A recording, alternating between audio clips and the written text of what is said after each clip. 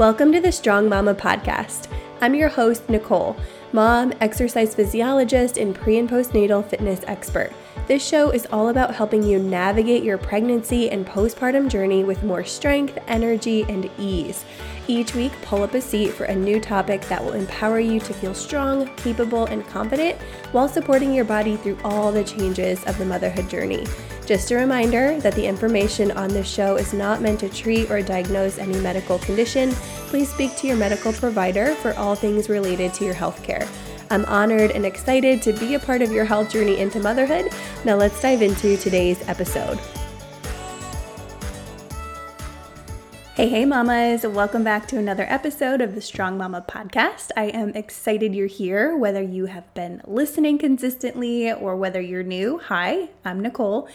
And today's topic is on gestational diabetes, so a little bit more of something that is affecting me personally during this pregnancy, but I also want to make it super applicable to anyone else. So gestational diabetes isn't super common. The CDC says 2 to 10% of pregnant women get gestational diabetes. So super small number. So if you don't fall in that range, I want you to know you'll still get a ton of value out of this episode because I'll be giving you tips and ways that I manage my blood sugar with nutrition and exercise. And you can do the same to set yourself up for a really healthy pregnancy and postpartum. So I've known that I've had gestational diabetes, and I'm just going to call it GD, you guys, because that is a long couple of words to say. So I've known I've had GD for about 4 weeks now at the time I'm recording this. This episode will come out a couple weeks later, but I was honestly super shocked. I took the normal 1-hour fasting glucose test and failed it. And I was like, oh, that's just a mistake maybe, because on that day I was actually running a little bit late. I was super stressed. Like the office that I normally go to for lab testing was randomly closed that day. They just had a sign on the door. So I had to rush to another location, and I made it on time for my fasting window because I was really early at the other place, but I was so stressed and I was like, okay, well, my numbers are definitely thrown off because I was stressed and X, Y, and Z. But then I took the 3-hour test and come to find out I have gestational diabetes, and I was super shocked. And at first, I definitely felt like it was my fault. Like, oh, I shouldn't have had ice cream those couple of times. Or, the first thing I think we jump to is it's our fault. And what I've come to find out through working with a registered dietitian and just doing more research on the topic is that it's not my fault. And if you have gestational diabetes or know anybody who does, it's not their fault either. It's honestly all hormone related and how your placenta is responding, processing hormones, all of that stuff. So a little bit of a background because I think it's interesting and I think it's really helpful to understand what's going on in there. And this goes for all pregnancies, you guys, whether you have GD or not. But in every pregnancy, our insulin demands go up in late pregnancy. And insulin is the hormone and is essentially the key. I'm explaining this in layman's terms, you guys. I'm not a registered dietitian, but this is what I've learned from my RD. So insulin is kind of that key that unlocks your blood cells to utilize the broken down carbs that you eat. So apples, bread, anything that is a carbohydrate is then broken down into sugar. And insulin is what allows your body to utilize it as energy. And if insulin resistance is happening and it's not doing its job properly, then you have a whole bunch of extra blood sugar or extra sugar in your bloodstream. And long term, if we have these elevated blood sugar levels, that's not only bad for us, but it's also bad for baby. So managing it is something that's super helpful so that we don't increase risk factors and things like that. So I won't get into those details. on this episode. But what I want to get into is just a little bit of a background on some exercise and nutrition tips that I've learned. And just a disclaimer, you guys, I'm not a registered dietitian. This is all stuff that I have learned from my registered dietitian. I'm a health coach and have done a couple classes in college on nutrition and have studied it, but I'm not a registered dietitian. Do not take this as medical advice.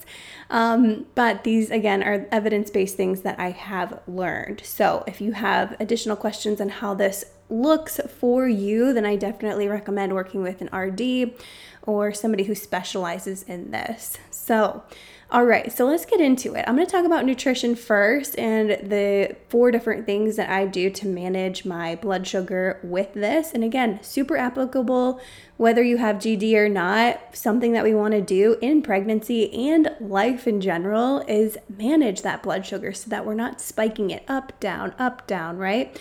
Because that could increase our long-term risk for type 2 diabetes. So obviously something that we want to avoid long-term, and doing so now really helps support your body, especially if you are pregnant. And in late pregnancy, those insulin demands go up. So maybe you're early in pregnancy and you want to just get in these habits now. Super, super important. Okay, so let's get into it. Number 1 is pairing carbohydrates with a source of protein and or a healthy fat. This really helps to slow down the digestion. So allowing the sugar to enter my bloodstream at a slower rate. And I'm not saying sugar, you guys, as like candy, but like when any carbohydrate is broken down, whether that's bread or pasta or rice or fruit, then it is broken down into sugar. That is like the smaller molecules of it. So the real goal here is to not just eat a carb by itself. This is something that I've usually practiced. It's not something that I've had to be super intentional about. Like sometimes I'll just pre-GD, I would just grab an apple for a snack and not have a source of protein to go with it. So something that I'm having to be a lot more intentional about now that I'm tracking my blood sugar is to eat that apple with a cheese stick or a hard-boiled egg or some nuts. That way I'm pairing it up and the two can work together to slow down digestion, to slow down the release of the sugars into the bloodstream so that we're not causing that insulin resistance as much and not having super elevated sugar in the blood. So pairing carbs is number 1 and super helpful at all meals to do. Number 2 is watching my overall carbohydrate intake. So something I've also had to do is just become very aware of serving size. And this is something that, again, I'm thankful that I have known before.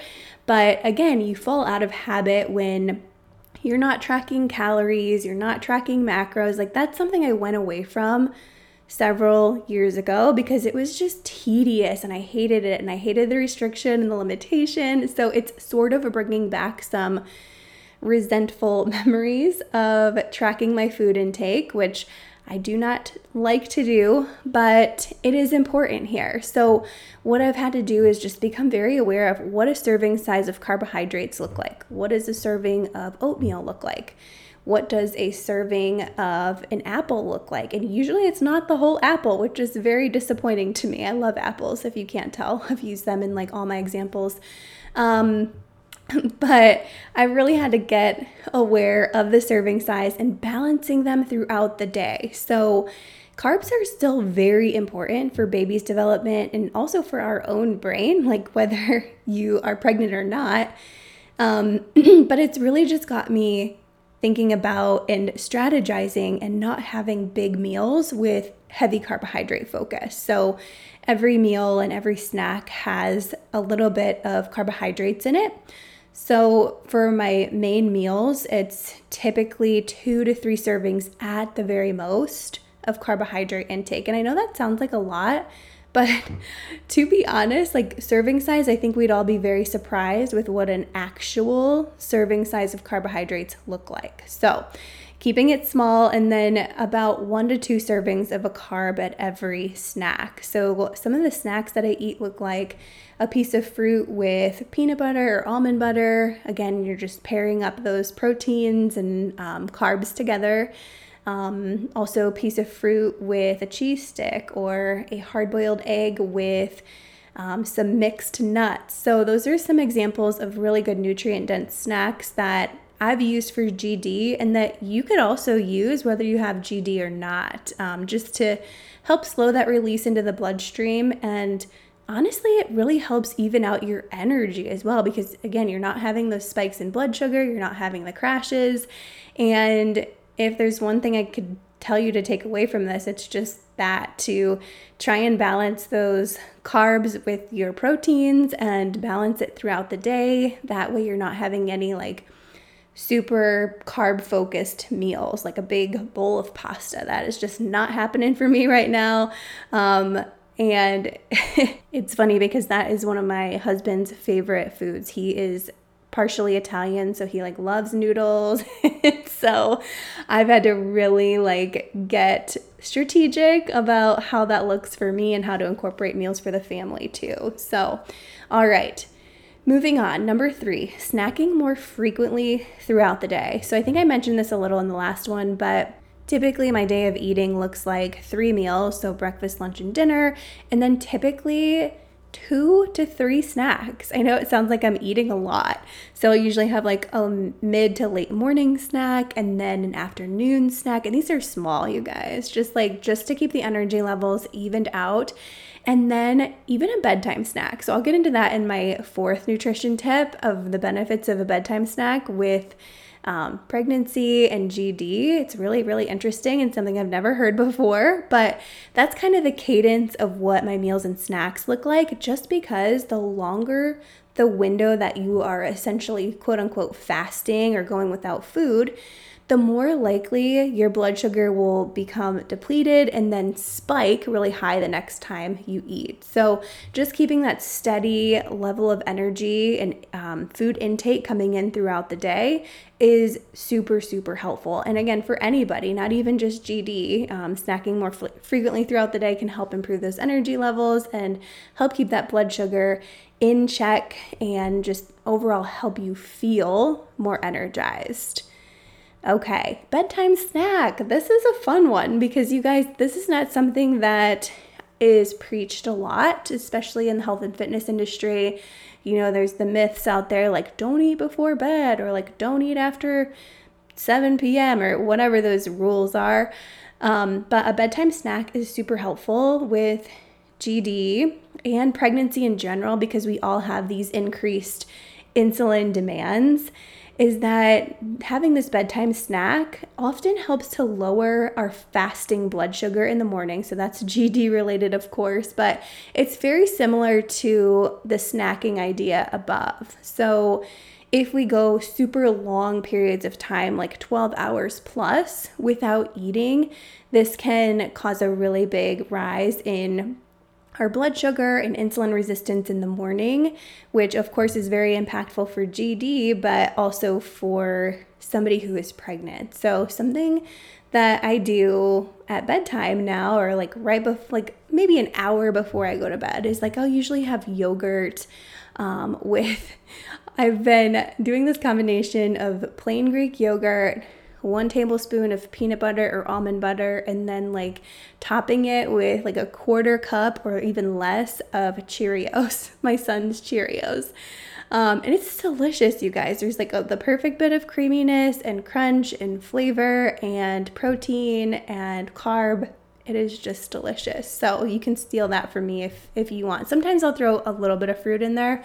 It just kind of depends on where my last blood sugar check was. But bedtime snacks, you guys, get on them. All right, now I'm going to move into the exercise realm. So this is a fun one for me because, of course, this is where my expertise is as an exercise physiologist and pre- and postnatal certified fitness coach. So with exercise, it allows us to utilize blood sugar better as an energy source. So when we are moving our bodies, we of course are using energy to do that.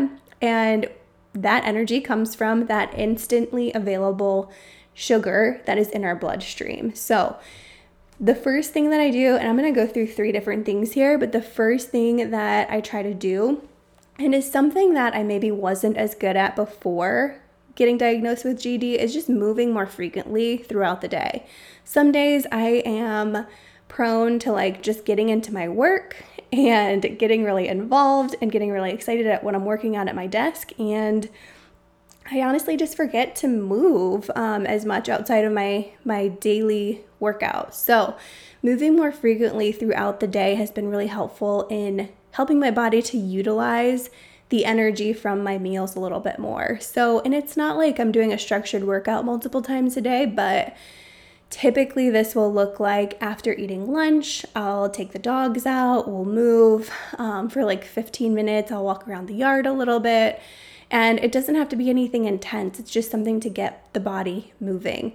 Another thing too, outside of a daily workout, especially on weekdays for the most part, I usually don't work out on the weekends for the most part, but I have a treadmill desk kind of in our basement, and it's just an old treadmill. My husband created like this wooden platform surface type thing that I can put my laptop on and water and just walk at a super low speed, like a 1.5. But this really helps to, like, after a meal or even before a meal, to get my blood sugar in a good place to kind of prime it for eating carbohydrates. So exercise is really good when done either before or directly after eating a bigger meal, just because it's allowing you to utilize those carbohydrates a little bit better. Alrighty, so moving more frequently throughout the day, whether you have GD or not, super beneficial. Walking is number 2. So this kind of goes hand in hand with number 1, but I've been walking a lot more. So walking and just cardio movement in general, whether that's biking or swimming or just elevating your heart rate, is the type of exercise that has the most immediate effects of lowering your blood sugar. So again, I've been planning walks, whether they're small walks or like a 30-minute walk, around the meals that are more carb heavy. Like if I'm having like a salad with a bunch of veggies and very few carbs, I'm typically not going to like prioritize this as much. But if it's a meal that's got a serving or 2 or more of carbohydrates, then I'm going to try to plan a walk before or after it, or some type of movement. But I have noticed in tracking my blood sugar, because I have to track it 4 times a day, you guys. Yes, there's a lot of finger pricking going on around here, which I'm happy to say that I'm not flinching at those anymore. But, oh gosh, what was I going to say? Oh, I've noticed that when I prioritize walking for 30 minutes a day, whether that's slow or fast or whatever, if I prioritize walking or a cardio-based activity, this really keeps my blood sugar very well managed, more so than like a strength workout or any other type of workout. That elevation in heart rate is what is so helpful. So something that you could take away from this, whether you have GD or not, is just getting in a little bit more walking, like even outside of your daily workout. Maybe some days it becomes your workout, and I totally support that, because oh my gosh, I don't know how many clients have said to me, like, walking isn't a real workout, and they do so much walking and they don't consider it a workout. And I'm like, honestly, it is. Like, yes, you're not going to feel quote unquote the burn, or you're not going to have muscle growth like you would with strength training, but it is still so beneficial for so many reasons. And I think I posted recently on Instagram like 6 different reasons why walking is so important in pregnancy. So that's enough with the walking, but you guys definitely try to get in a little bit more walking in your day. Maybe if you have little kiddos, or walking with your partner can be a really good activity to just like disconnect, get away from your phone, or maybe listen to an audiobook or podcast or something and just kind of be in your body. Super nice. Okay. Number 3, the last and final tip that I have for exercising and GD, or just managing your blood sugar with exercise, is strength training. So strength training, like I was saying in the last one, isn't going to have as much of an immediate effect on the blood sugar as walking or cardio activity does. But what it does is it creates a lasting effect over time on blood sugar. So if we're committing to 2 to 3 days a week of strength training, which is typically what I do or have my clients do, is it creates this lasting effect on your blood sugar over time where you are able to have a really good long-term effect. So this even goes into account for your future and preventing a type 2 diabetes someday and somewhere along the line. And implementing strength training and getting consistent with that really helps prime your body to utilize energy sources. When you have more muscle mass on your body, you naturally need more energy to function in just daily life and daily activities. So this can really be helpful in promoting a really positive effect on your blood sugar. So those are my 3 for exercise. Let me just do a quick review. So nutrition was pairing your carbs with a protein source. 2 in nutrition was watching overall carbohydrate intake, getting familiar with serving size, and just balancing them really well throughout the day. Number 3 with nutrition was snacking more frequently throughout the day. 4 was a bedtime snack, a nice high protein bedtime snack.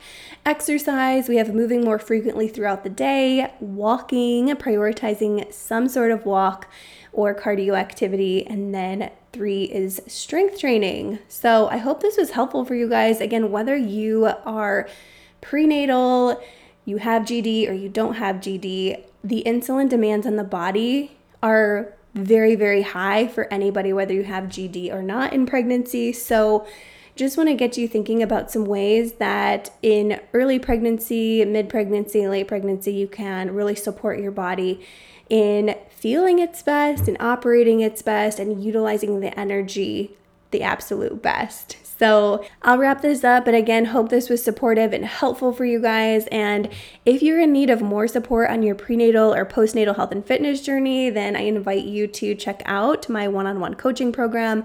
I'm still accepting one-on-one clients for 3 to 6 month packages and would love to support you in feeling your absolute best as you prepare for pregnancy, birth, and postpartum. You can check the link in my show notes for more information on that.